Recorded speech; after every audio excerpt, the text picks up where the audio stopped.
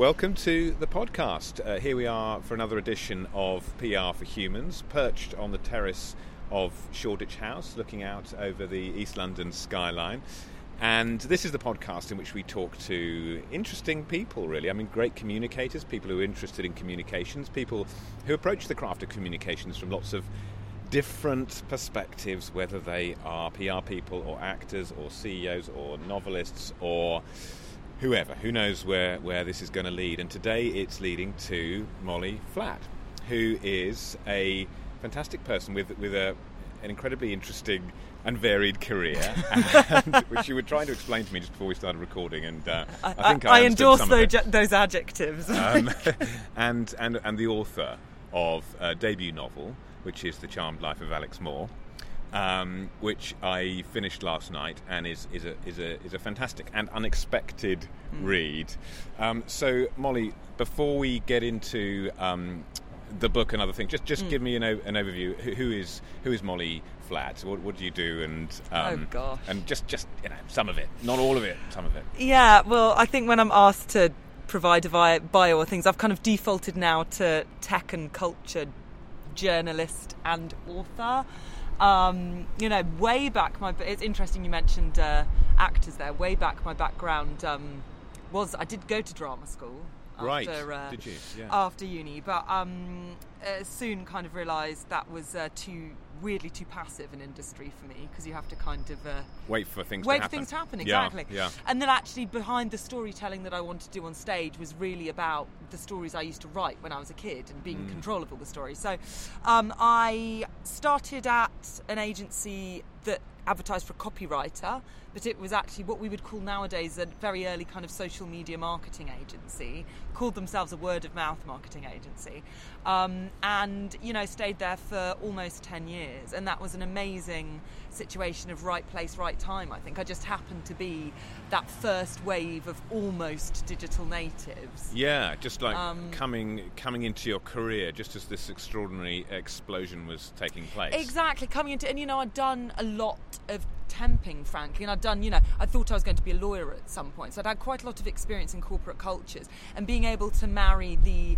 being a geek and being a very early blogger and forum user and all of these things with being able to talk to executives or boards or whatever it might be in a relatively coherent manner that they could kind of understand, led me to kind of essentially I ended up being the agency's consulting person, so I would go in and help businesses be more social from kind of the inside out. Yeah, and this is when you were flying around and going to Silicon Valley. Oh, the glamour, and me and Seth Godin on stage in Columbia. Those days seem so distant. But yeah, all the time I was writing, all the time I was hustling, and in my innocence as, a 22-year-old blogger emailing the Guardian's culture editor and saying, oh, you need me to write for you about tech and books, or, and actually back then, that was really what people were looking for. There wasn't a crowded market. So you can do those, when you're young, you can do those things. You just got the kind of, just like, go email somebody. You just think, why not? Bash down a door, what the hell, nothing to lose. Totally, you have nothing to lose. We get more scared as we get older in some ways. Absolutely.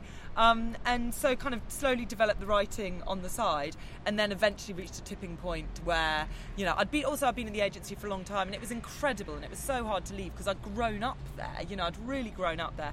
But, I felt I'd been doing social and digital long enough. And so just briefly, what are your reflections now on where we've got to with social media and where it's all going? I mean, it's in one sense it's wonderful, in another sense it's a complete mess. I struggle to make sense of it a lot of the time, and then it seems to deliver something for me out of nowhere. I can't kind of get a grip on it. I don't know whether you've managed to. I think what it comes back to, and this is the kind of gospel I used to preach at Thousand Heads. It just comes back to people, and I think we get so shocked about, is social media totally evil because it's skewing political elections and it's dividing us and it's making us alienated, or is it the saviour of the world, and it is achieving still incredible things? I wouldn't be able to have the portfolio working mother life I do without it, and all things like that. And I think Angus Harvey of Future Crunch is one of my kind of heroes in this space. He's an incredible political economist, I think, and writer. And Future Crunch is an organisation that looks very much for the positives in the news, the positives about technology. And he reminds that all social media does is amplify. Human beings have always been like this. We've always been both evil and amazing. We've always been both divided and tribal. We have always, there's always been all of these elements in it. And all it means is that we're confronted with the spectrum every day at such a volume all the time. So I think it's a reminder that people are still people. I think we are very arrogant if we think our kind of tools can change them that much that quickly. It can influence our behaviour on a kind of day-to-day level, but I think profoundly people are still people. And it's to remember to take control of the things and to use them how we want to use them. I think that's been the slight crisis over the past few years, is that we kind of thought the tools were going to do the utopia for us, and forgot that we had to pay very close attention to the design and the ethics and the kinds of storytelling. And you imagine there'll be some wonderful kind of algorithm or computer that will make sense of it all, that will boost your following, or do as you say, do the legwork for you.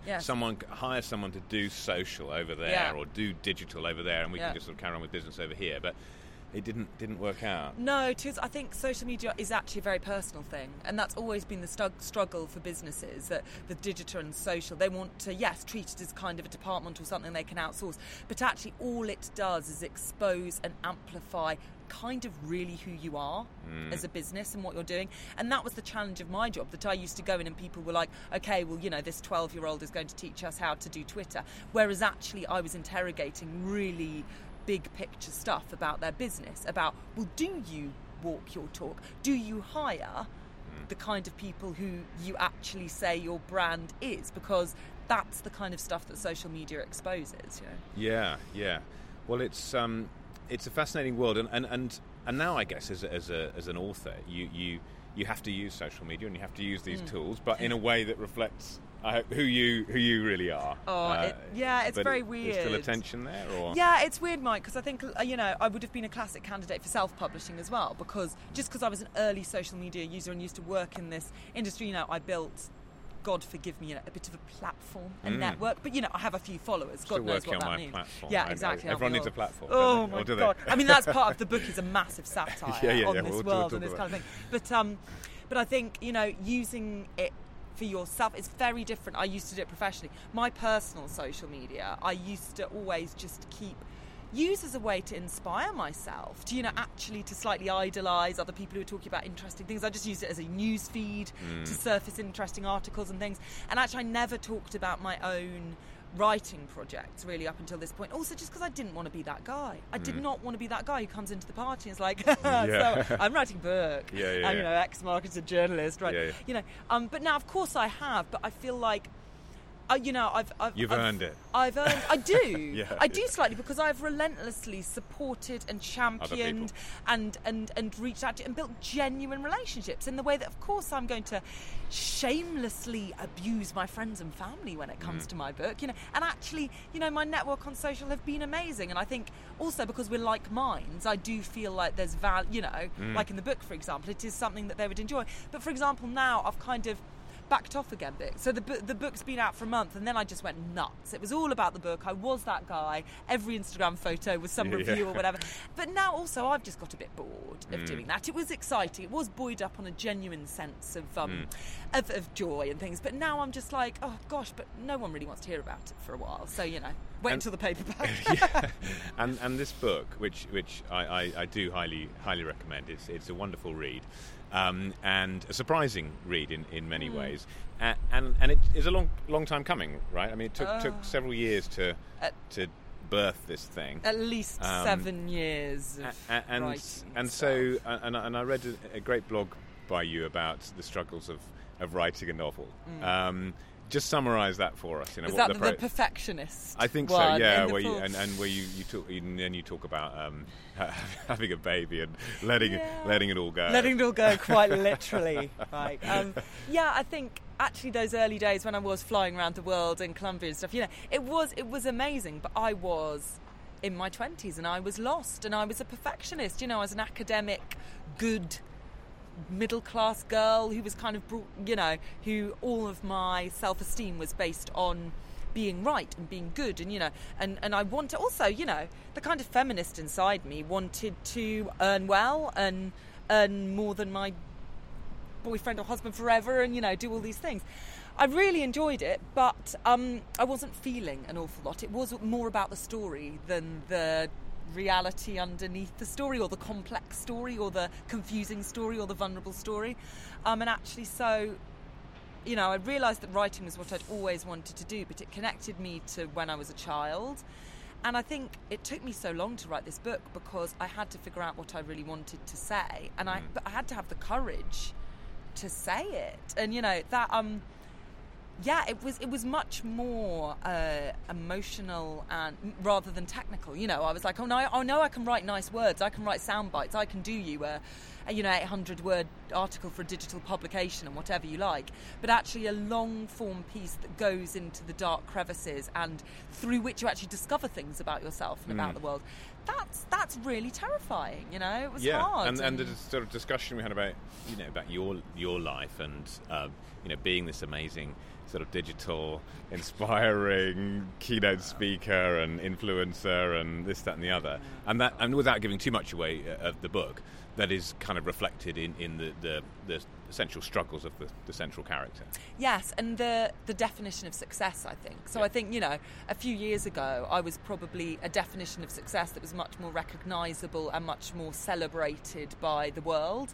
I have my collection of lanyards, I had my, my profiles and everything. Should always give them back. Yeah, exactly. The 2-year-old does quite like them. Whereas it was also a questioning about, as you get a little bit older, you kind of start to realise, well, what do I really want to do? This looks great. It looks great on Instagram. And, I was earning more than I am now. But actually, what is success for me? And for me, there's some, I did a load of really interesting reading. Matthew Crawford's quite an influence on me and his writings about work and craft. And actually, I think for me, committing to finally writing the novel, I never expected it to be published. It was just my way of refinding meaning in my work, because the joy of writing like that is that you are learning a craft. Every day you're kind of figuring something out and actually getting a little bit better, and I think it's quite rare to feel that you find your niche in corporate life and you tend to kind of then get celebrated for it and kind of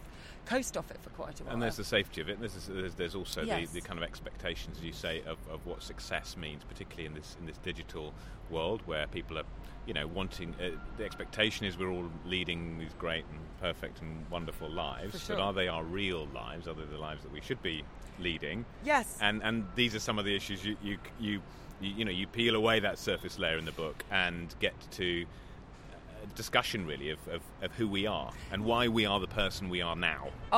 Yes, and I've been fascinated by that because I think through my 20s I've suffered from depression, I've suffered from eating disorders, so I was very aware that on the surface there was this wonder, but deep down I was also struggling with not just the psychoanalytical how did I get to this point, which is that is interesting, but also how much control do I have over who I become.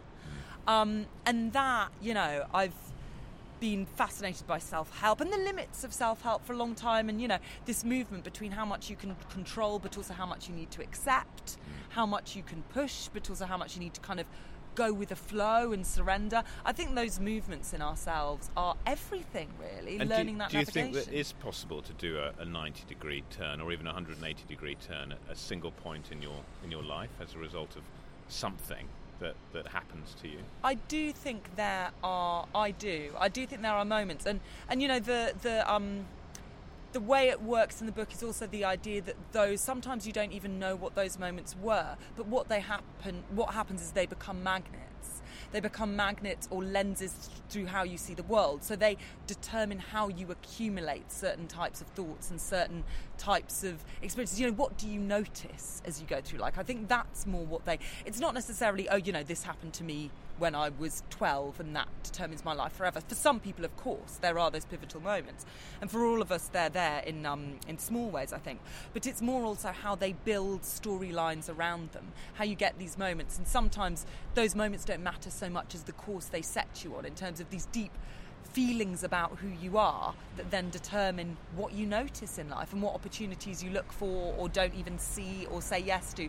So, it's not always about the moment or the memory itself. It's about the kind of pearl of experience we create around it that actually becomes who we are. It's that development over time. Yeah, well, then time is a very interesting concept, which I'm trying to discuss in the book that I'm writing about communications, and when it's one of the ways in which we judge someone who stands on a stage or in a media interview is all the time we're thinking, where has this person come from?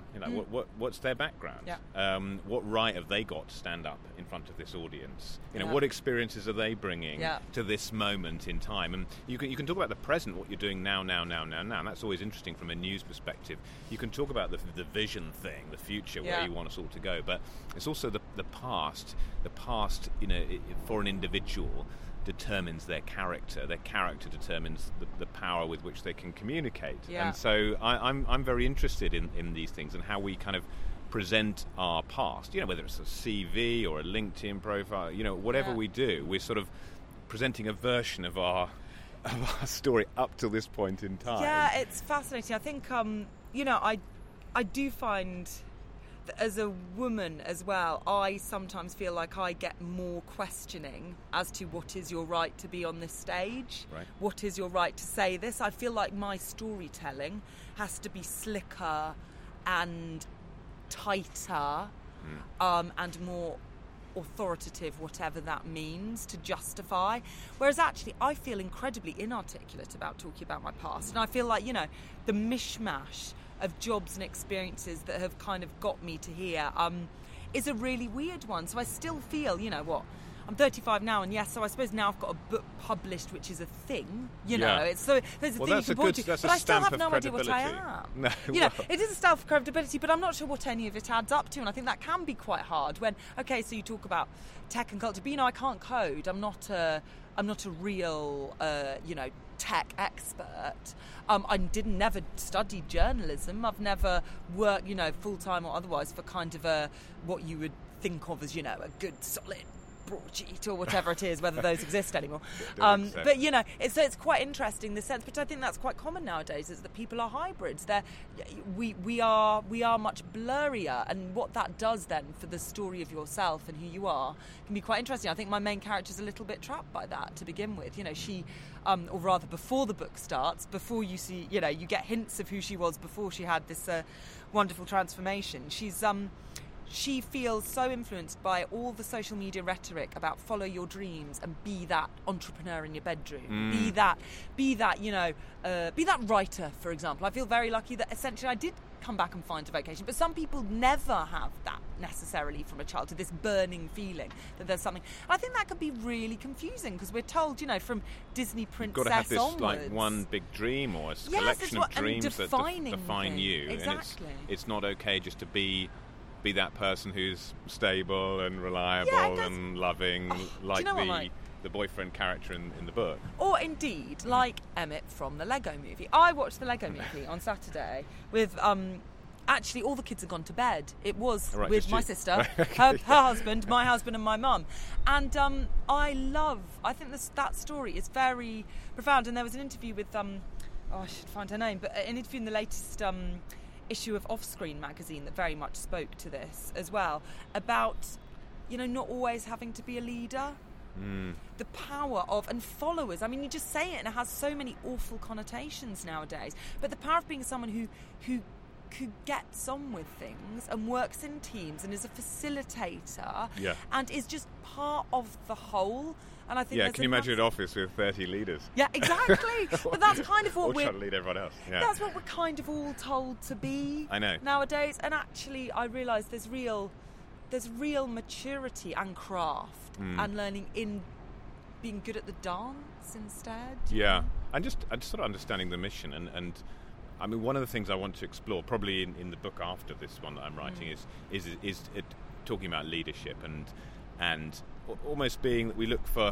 It's kind of anti-leaders, that we need people who can facilitate the mission, but not seek to for it all to be about them. And actually, we don't want people to stand up and just talk about themselves. We don't want people to be that, macho, powerful character. No. We just want people to help to inspire us about an idea or about a thing or about something that's kind of bigger than them or us or anyone in the room. And that's what I personally look for. Totally. But it's really hard to... Totally, Mike. And that you have to... it's a hackneyed phrase, but you have to be the change you want to see. I think we are a little bit fed up with grandstanding rhetoric and all the kind of, utopian stories of a lot of, startups and, they're very... But actually what's really inspiring is leaders who are living the way they say they want to run their business, who are exemplifying that in their lives. And yes, absolutely, who are making efforts to make that visible for their, employees or their colleagues or their company or whatever it is. But I think now, and that goes back to our point about the exposure of social media. I think nowadays you have to actually live your values. You have to, that is what gives power. That's when we have kind of icons and we go, wow, they're actually making decisions that sometimes sacrifice certain bits of their life for others or, whatever it might be, to make it real, as opposed to, all the tech leaders creating addictive apps and sending their kids to Montessori schools without any technology and not letting them have smartphones until they're 12. And I was like, so you're telling us that this is going to make our kids' lives better, but you're not really living your story, are you? I know. Let's talk about story. I mean, stories and storylines are fascinating to me, being in the journalism, storytelling business. I mean, I just wondered what you think makes a good story. And let's maybe not the story of an individual character, but a good story in the telling of it. I mean, what do you think the key ingredients are of, I don't know, a great novel or a great film or a great... are there any sort of elements that you particularly like to emphasise? That's a really good question. I think there's this... For me, there's definitely this counterpart of a kind of real clarity of the heart of it, of what you're saying.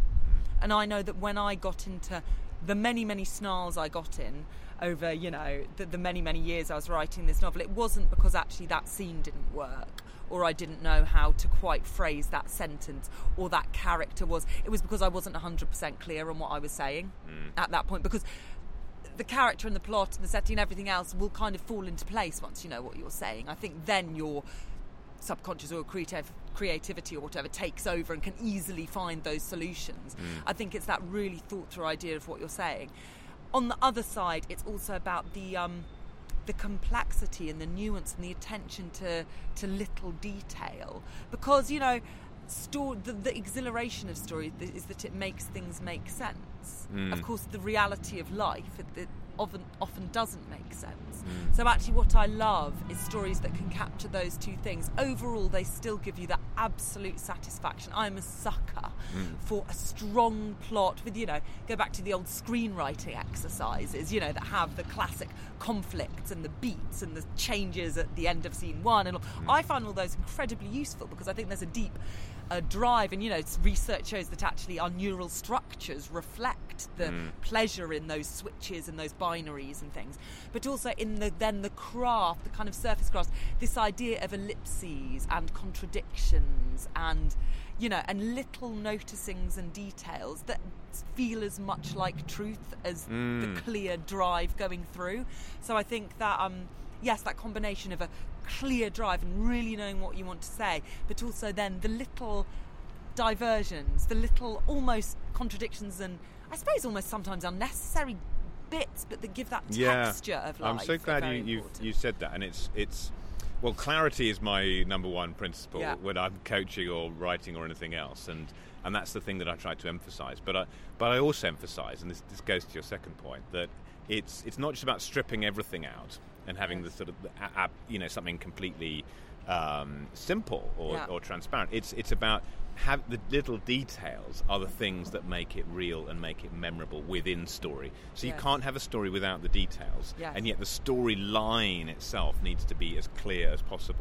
Absolutely. And the other point that you articulate really well is this idea of clarity. So you look at it and think, wow, that's just beautifully clear and knows exactly where it's going, but also it is in some way surprising. Oh, surprise. In some way surprising or challenging to the way that you thought or felt at the beginning. That is, for me, that combination, clarity, surprise, little details, and of course character drawing you through. Yeah. But that's what makes a good story. And surprise, it's the I think endings are classically tough because it's that whole idea that they've got to be both surprising and inevitable. Yeah. Which sums up Yeah. that feeling you get when there's an amazing story. And, I think the best moments in life are when we surprise ourselves. So that speaks to the joy of surprise. But it takes courage to allow yourself to surprise yourself or to introduce surprise in a story because you're always a bit worried if it won't work. Yeah, right? yeah. If it won't be surprise, it'll just be like failure or disappointment. Yeah. But, surprise is fun as a storyteller, though, as well. Surprise is the manipulative megalomaniac bit where you get to, you get to astonish someone, and that is that's where so much of the fun lies. Yeah. And there were some good surprises in your book, and I wonder, we're obviously not going to reveal them, but I wonder to the extent to which you knew the outcome from the very beginning, or whether this was something that evolved with the writing of the book. I mean, did you have it all well mapped out years ago as to how? Well, there was definitely two phases in the life of this book. There was the first phase that lasted about 5 years, where I was writing and then kind of retrospectively planning based on the writing, and then writing some more and struggling and just writing my way through it. And I think I was growing up. I think I was exploring what I wanted to say. I think I was finding my voice as a writer. I mean, forgive me. And all of that. And then I took a summer off because I kept on coming across the same struggles, the same snarls, and then I planned it meticulously all the way through, and then I started again, having written many hundreds of thousands of words and discarded them.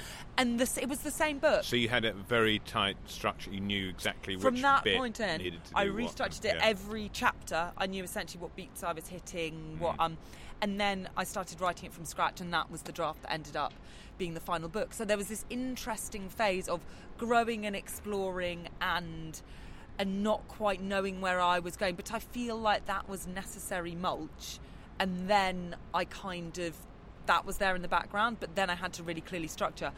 And in fact, for the second book now, I've started from scratch, really clearly structuring. And I think that's a very personal thing. I think as a storyteller, as a writer, some storytellers can very instinctively find their line.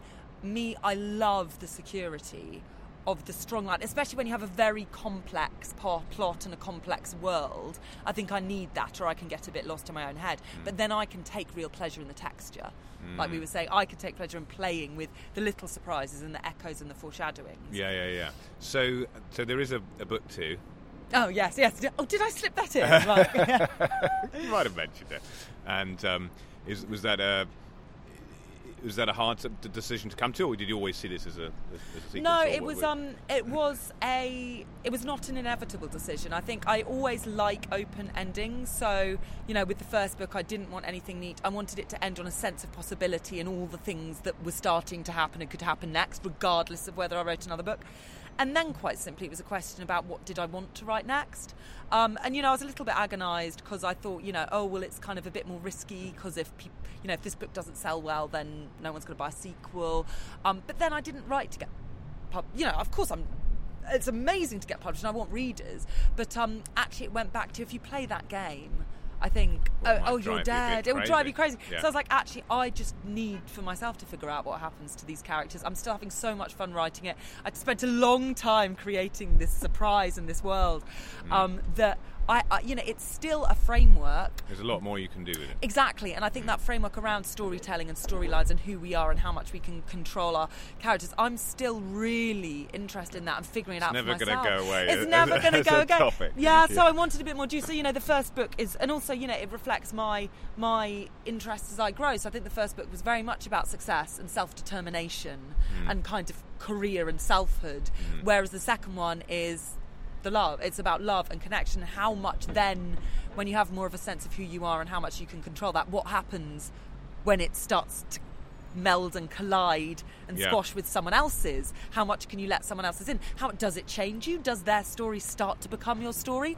What's your own story together? How much, how scary is that? How much do you want to protect your own story? So and it's very, very hard just to keep your own storyline intact. Yeah, we're all in relationships of one kind or another, aren't we? Yeah, exactly. So Great. Molly, look, I've really enjoyed this conversation. Thank you so much for coming on my podcast. Best of luck with the continued success of this fantastic book, with all your endeavours and your exciting portfolio of career and opportunities and everything else that life brings. Thank you very much. Thank you so much, Mike. It's a pleasure.